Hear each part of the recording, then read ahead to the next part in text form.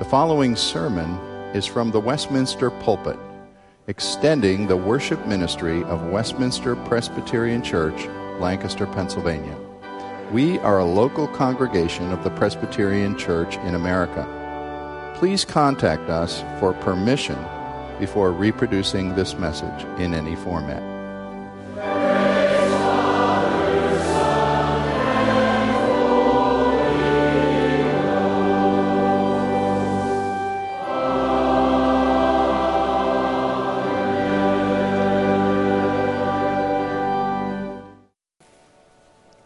Asking you to turn with me to the first book of the Bible, the book of Genesis, the latter portion of Genesis in chapter 37.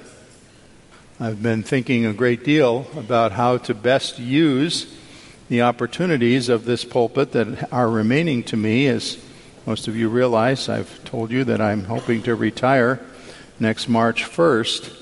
I sat down and counted the Sundays and the special services, including Thanksgiving Eve and Christmas Eve and so on, and including this moment today, there are actually 30 sermons that I will have, Lord willing, opportunity to bring to you. So I'm thinking I'd better have a plan for what I'm doing. My plan takes me to this portion of Genesis to look at a great Old Testament life. I did look at the life of Joseph with you quite some time ago. There might even be possibly a few people who remember it, but it was more than 20 years ago, so chances are many will not.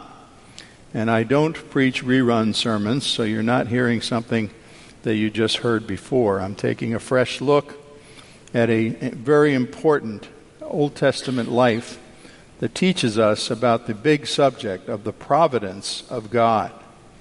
So today, just being able to introduce it, and we'll look about 8 or 9 times altogether at the life of God's servant Joseph in the Old Testament.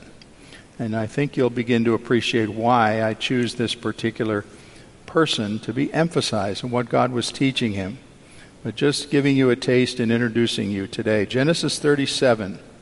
I'll read the first 11 verses. Jacob lived in the land of his father's sojournings in the land of Canaan. These are the generations of Jacob.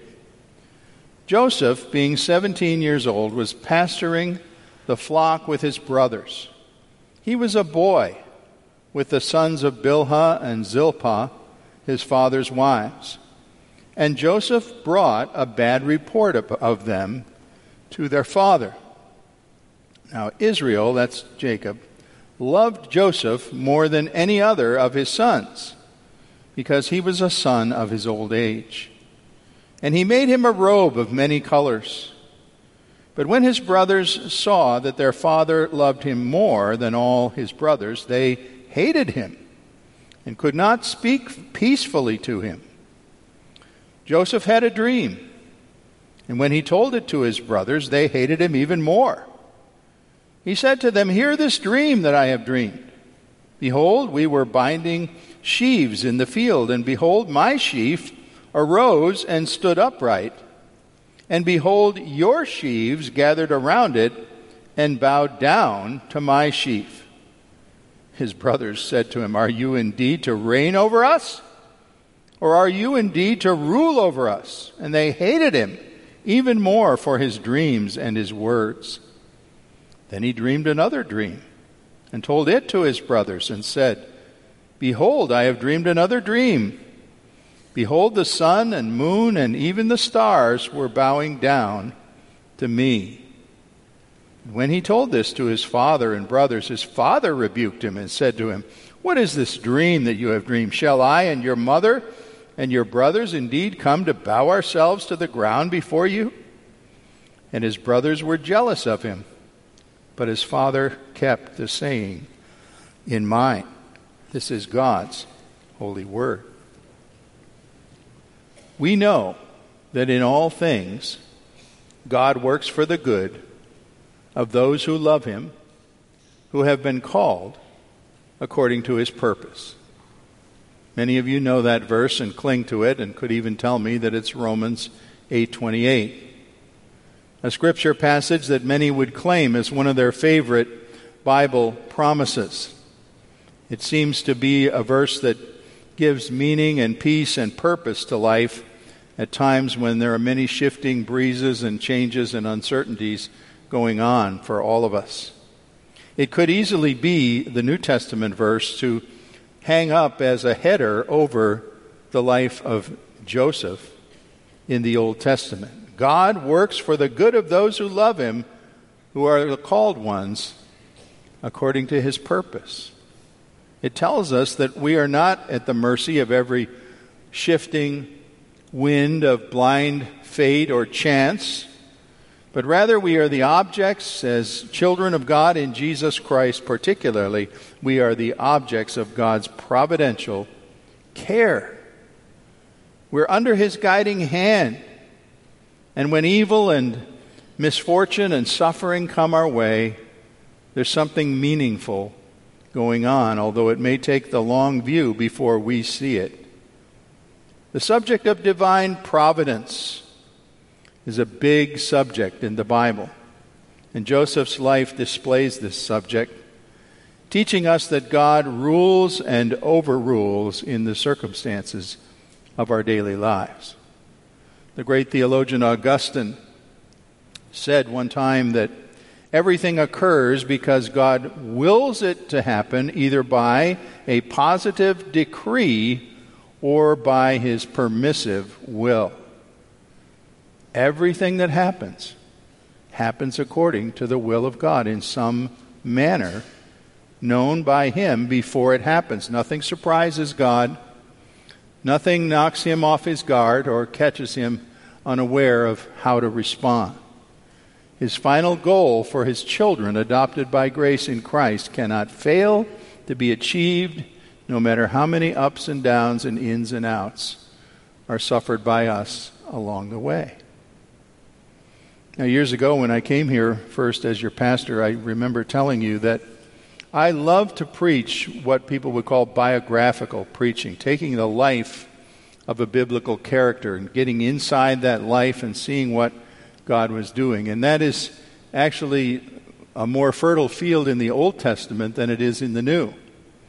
And I've indulged that particular love more than once. I've explored with you briefly about Noah, at some length about Abraham, Jacob, Joseph before, Job, David, Jonah, Habakkuk, and others. And I'm coming back, as I told you, to this scene, the life of Joseph, because I feel it puts emphasis on some things that perhaps have not been adequately emphasized in recent years. I'm trying to look at closing the book and feeling that I've been faithful to the themes of Scripture, and this theme of God's providence is one that certainly needs emphasis. If you remember every word I said about Joseph in 1997, more power to you, because I don't. And I promise you that what I will do with these explorations will be new.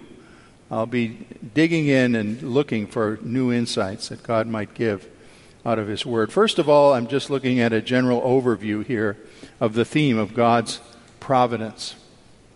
Maybe you say to yourself, well, it wouldn't occur to me that Joseph was all that important. Pastor, why is Joseph so important? Well, I'd have to say to you one reason is because the Bible features him so prominently. From meeting him in the beginning of this chapter at the age of 17, just ready in our culture to finish up high school, to his death at age over 100 years, you probably don't realize that Joseph has more words covering his life than any other biblical character except Jesus Christ. That's fairly surprising, isn't it? You would think, well, wasn't it Moses or Abraham or David?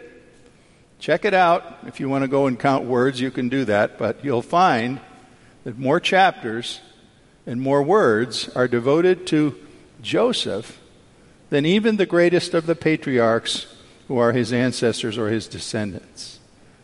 Well, that tells us something. God thought this man occupied a pivotal place in his building of his nation, his chosen people called Israel. The family that was swirling around father Jacob and son Joseph is a family that became the 12 tribes of Israel. And it was quite a messy family, we're going to find as we go into this. 4 wives of Jacob, many children, eventually 12 sons and 1 daughter. And what a messed up life these people lived. You would say, you mean God chose these people to build his nation? You'll probably find yourself saying that as I remind you in coming weeks of some of the things that went on with these folks. But it was Joseph who was really the significant individual who moved down into the land of Egypt, not by his own choosing, rose to prominence there, and found the entire family of his many brothers and his father gathered there so that the nation of Israel was situated after the life of Joseph in Egypt, where God would have to come to deliver them by the great Exodus under Moses later on. So he was a crucial linchpin in God developing Israel and getting them ready for the things he wanted to do with them. Besides that, Genesis 37 through 50, which are the chapters covering Joseph, 14 chapters, is like a masterpiece of good biography and good literary history. I'm reading a biography of Dwight Eisenhower right now. You might think, Dwight Eisenhower, who is he? Some of you know he was a pretty important president. He doesn't get his due, I don't think. And I enjoy a well-written biography. And so Joseph's story is enthralling, but it's also crucially important for where he is placed in God's Old Testament development of a covenant people. You can say that at no time, here's the thing that impresses me so much, at no time in the life of Joseph, he was not perfect, although there's not a lot of flaws told about him.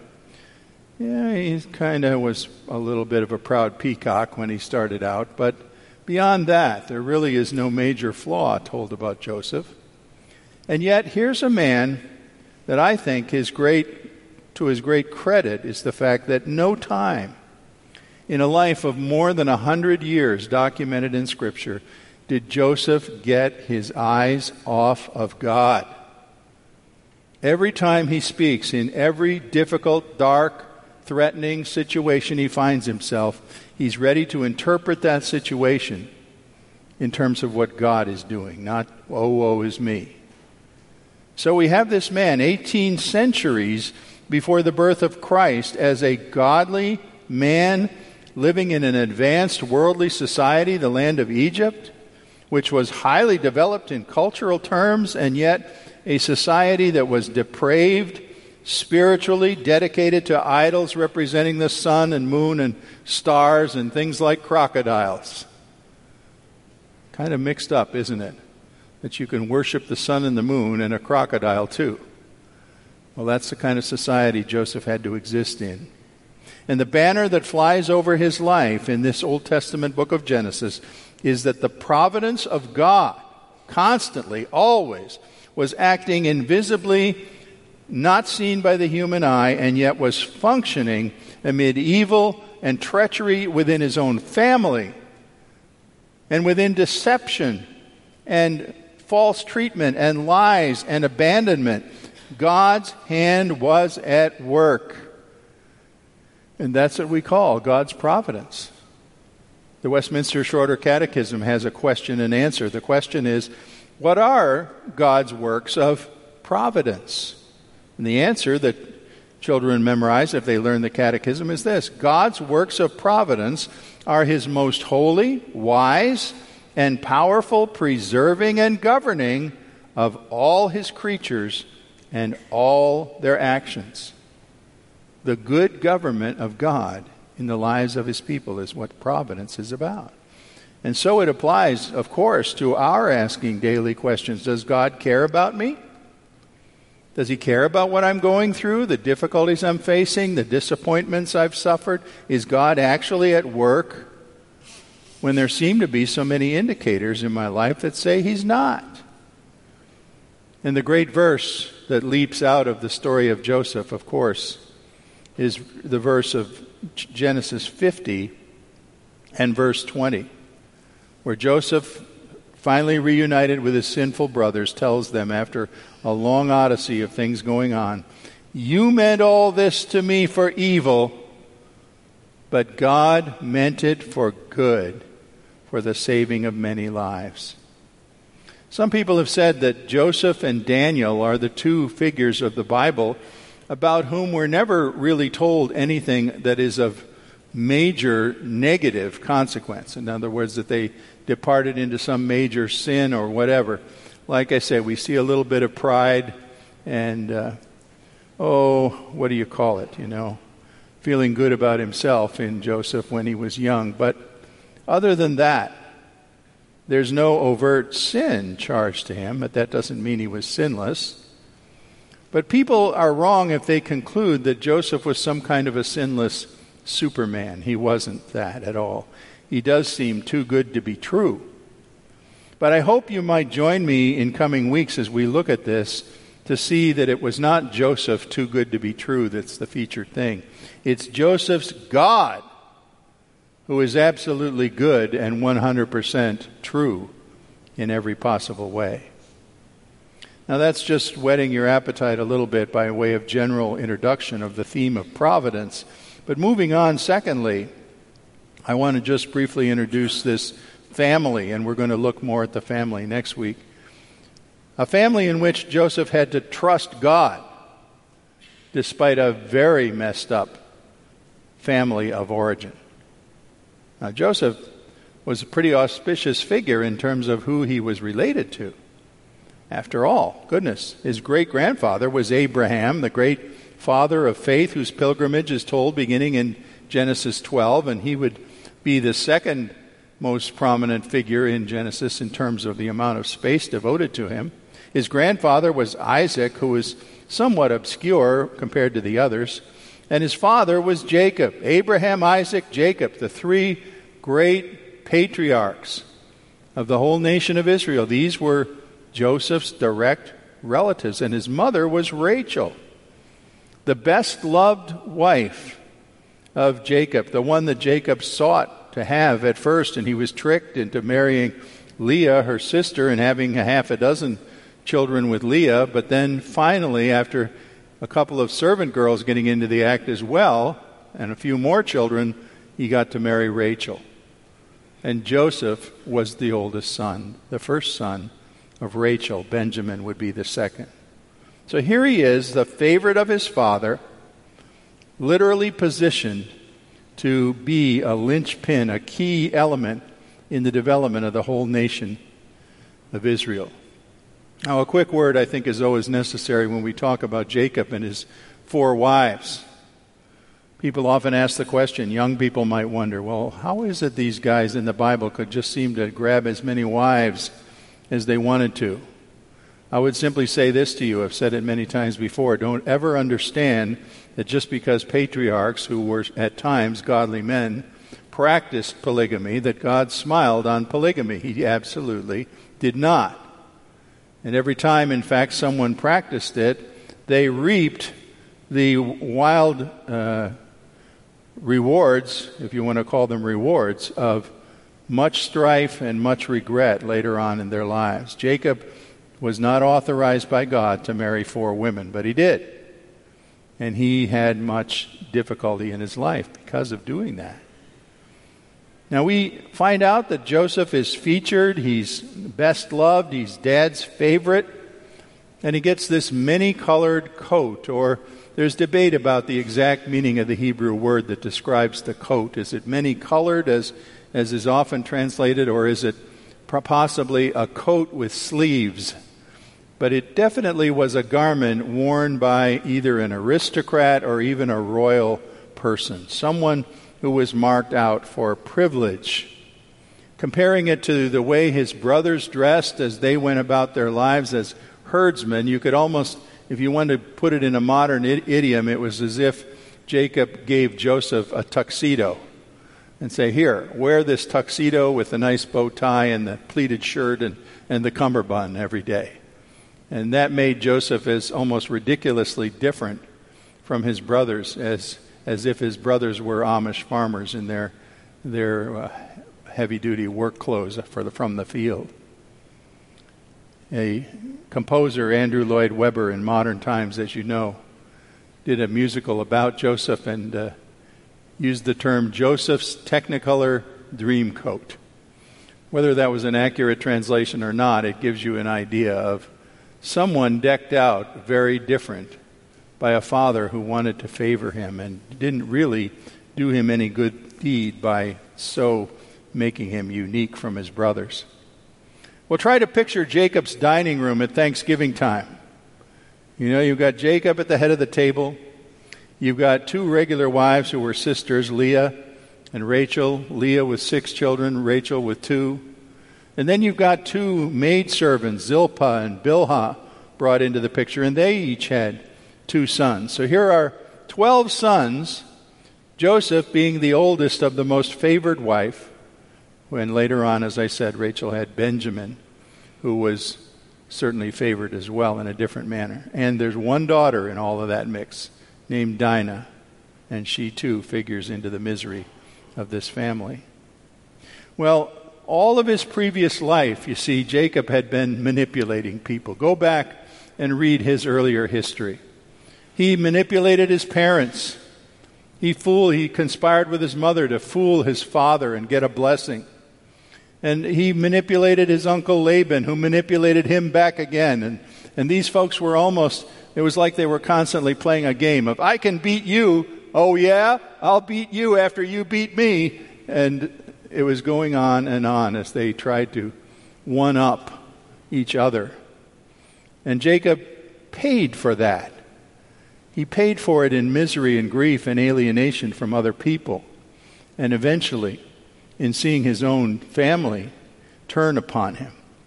I can imagine that all dressed up in his fancy gear, Joseph had to watch out when he passed his brothers and when Dad wasn't around, or a rough kick would be directed towards him, or a punch between the shoulder blades, or certainly at least a sneer as he passed his brothers by. Well, this mongrel group was the family that God chose to work within to build his covenant nation as an example of human faith, a nation called Israel. And Jacob, you may recall, has already been given that name, Israel, as his secondary name, the name that the nation would wear. Jacob himself had as his God-given name. As we watch this thing being set up here in chapter 37 and the situation, telling of the dreams and the jealousy and anger that came from that, we say, where's God in this? Well, God is here. And you come to gradually realize it as we move forward, seeing his quiet but purposeful hand moving through all of these scenes as Genesis 37 moves on to Genesis 50. But here, just imagine telling your other, if you had other family members and you came one day and say, hey folks, let me tell you my dream I had. All of you were bowing down to me. All of you were, including your mother and father, you were all bowing down to me. Where do you think that would take you? Certainly not to a very pleasant place as you sat around your dinner table and talked about things. Joseph in this situation makes me think about another fellow that I knew about the age of 17 when I was in high school. Believe it or not, that happened. Not in this century, but in a previous century. I was in high school. And I remember a fellow, I can speak his name, it was Bill Burns. Bill was my friend, but it was a complicated friendship. Bill was kind of an amazing guy. Handsome, blonde hair, blue eyes. He looked like the ideal, of Germanic stock. If you had him in World War II, he would have been in the German army, and he would have looked like the ideal Teuton from that part of the world. Well, Bill was quite accomplished. He was the quarterback of the football team. We had diving in our school. We actually did competitive diving in the days when insurance companies allowed those things to happen. He was a medal-winning diver. His artwork was displayed in school hallways, and I remember a bank in town had a student exhibition of about 10 works of art, and 5 of them were Bill's. He was an officer in our class. And in a time when this really mattered, and maybe you young people will appreciate it, still matters, I guess, Bill was far and away the best dressed guy in the school. Every one of us would have wished we had money for the clothes that Bill was able to wear, sweaters, and everything was always exactly what it should be for a 17-year-old in that time. And I got in competition with Bill in the Department of Drama, and I beat him out a couple times for a dramatic role, but then in our senior year, the year that counts, he beat me. So that didn't give me a happy senior year. Well, decades later, I heard through the grapevine of class reunions that Bill's seemingly perfect life didn't go so perfectly. I found out that his father died about 5 years after our high school graduation, very tragically and of a young age. And Bill kind of had to assume the head of his family. And then I heard further on that Bill was twice divorced and working on his third marriage. And I thought to myself, wow, look how God has blessed me and my marriage and my children and my work that I do, and it hasn't gone so well for Bill, has it? The long-term perspective changes a lot of things. My teenage jealousy of Bill ceased when I heard about things in his later life. Well, in purely human terms, you can see why people wouldn't have necessarily loved Joseph. You might not have liked him very much as he walked about and flaunted his presence in his fancy coat. He sort of strutted the walk, you could say. But God's word in the chapters that follow show that this great thing, that never once in all that is told about him did Joseph ever seem to get his eyes off the Lord his God. Whenever he speaks and interprets things through the work of the Lord. And we are given to understand that favoritism didn't ruin him. Brotherly hatred didn't extinguish the honor he gave to the Lord. Prison didn't crush his composure. He never seemed to complain particularly. He never compromised. And when in Egypt, he did not do as Egyptians customarily did. Now, that's about all I can say about him to get you going today. And I want to conclude this morning in the third place with just hitting at some big lessons we're going to see as we follow this man, Joseph, for about 2 months. Big lessons to look for. He does set a rather high moral and ethical standard, even a spiritual standard, and you might think he's so far above me, he just seems to be, kind of like a Tom Brady quarterback, a guy who never loses the big game. How do I aspire to learn anything from that? I can't perform at that kind of a standard in any way in my life. But I would say to you, here is a human model that you can reach for. And God does put people who are spiritually strong before us in His Word and in our lives. And we ought to observe what's going on in those lives and say, well, what can I learn? What can I emulate? What can I copy? Think of the ways in which God has already shaped you by human models of Christianity in your life. Stop and think about that. Look back. Think about parents and grandparents and aunts and uncles or older friends or a youth worker or someone who has been a model to you. Maybe you never even thought about it before, but they subconsciously have affected what you understand to be a Christian life. Paul once told believers, when he wrote to them, he said, "Be imitators of me as I am an imitator of Christ." Ultimately, Christ is the one we should model ourselves on. But there are going to be human beings who help us with that, more or less in different ways. Think about who has helped model good Christianity for you. I was totally surprised last week to receive a note from a young woman who was a former Westminster member. I presided at her wedding and sort of sent her off at the time of her wedding, knowing that she and her husband would not live in our immediate community and would therefore worship elsewhere. So since that time, several years ago, I've had almost no contact at all with her. And I was surprised to get a note from her, a personal note several pages long. And it started out, to my surprise, with her telling me, she said, "I've owed you this note for several years." I thought, oh, what's this going to be about? And she started to tell me particular things that she had gleaned from the ministry of this church, my own pulpit ministry, as well as that of other pastors and other leaders.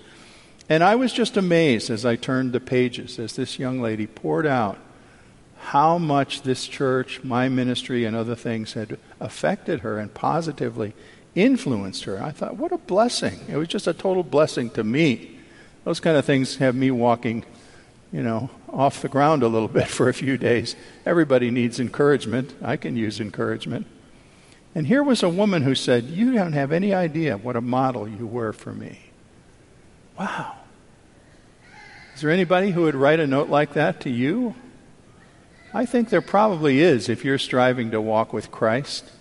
You might not even guess who it is, just as I didn't guess with this one. But quite possibly right now, God is using us as an influence on others. As we come up on Bible school, every single year in Bible school time, I think of a lady who's in heaven named June Schwartz, mother of one of my good friends who was my vacation Bible school teacher at the age of 8, who made it clear, the breakthrough in my young mind of what it meant that I had to trust Jesus as my Savior. Red-haired, blue-eyed June Schwartz comes to mind because she was God's evangelist to me.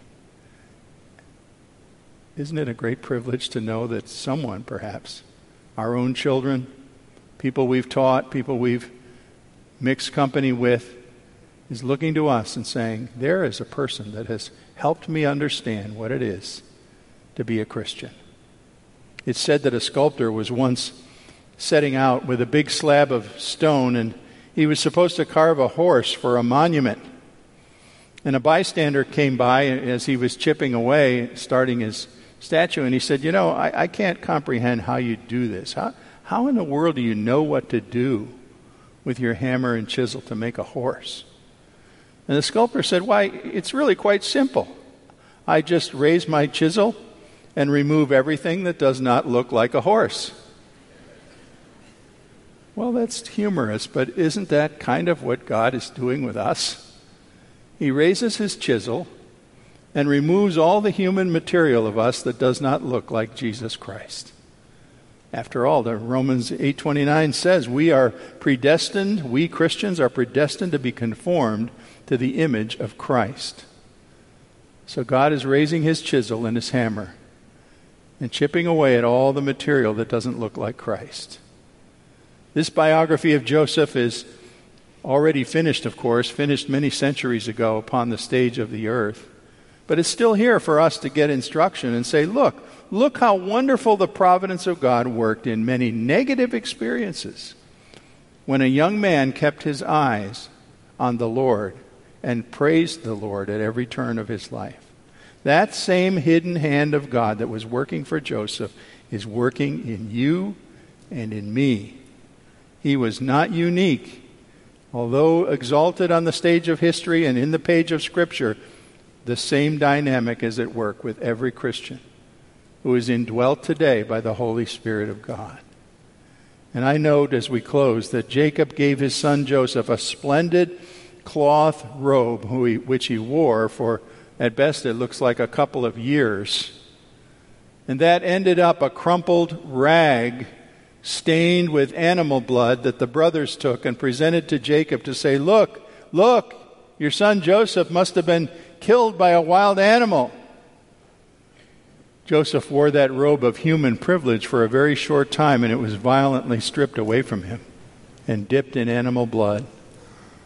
But folks, the borrowed robe of Jesus Christ that we believers in him who call him Lord wear today is also a robe that's already dyed crimson in the blood of our Savior.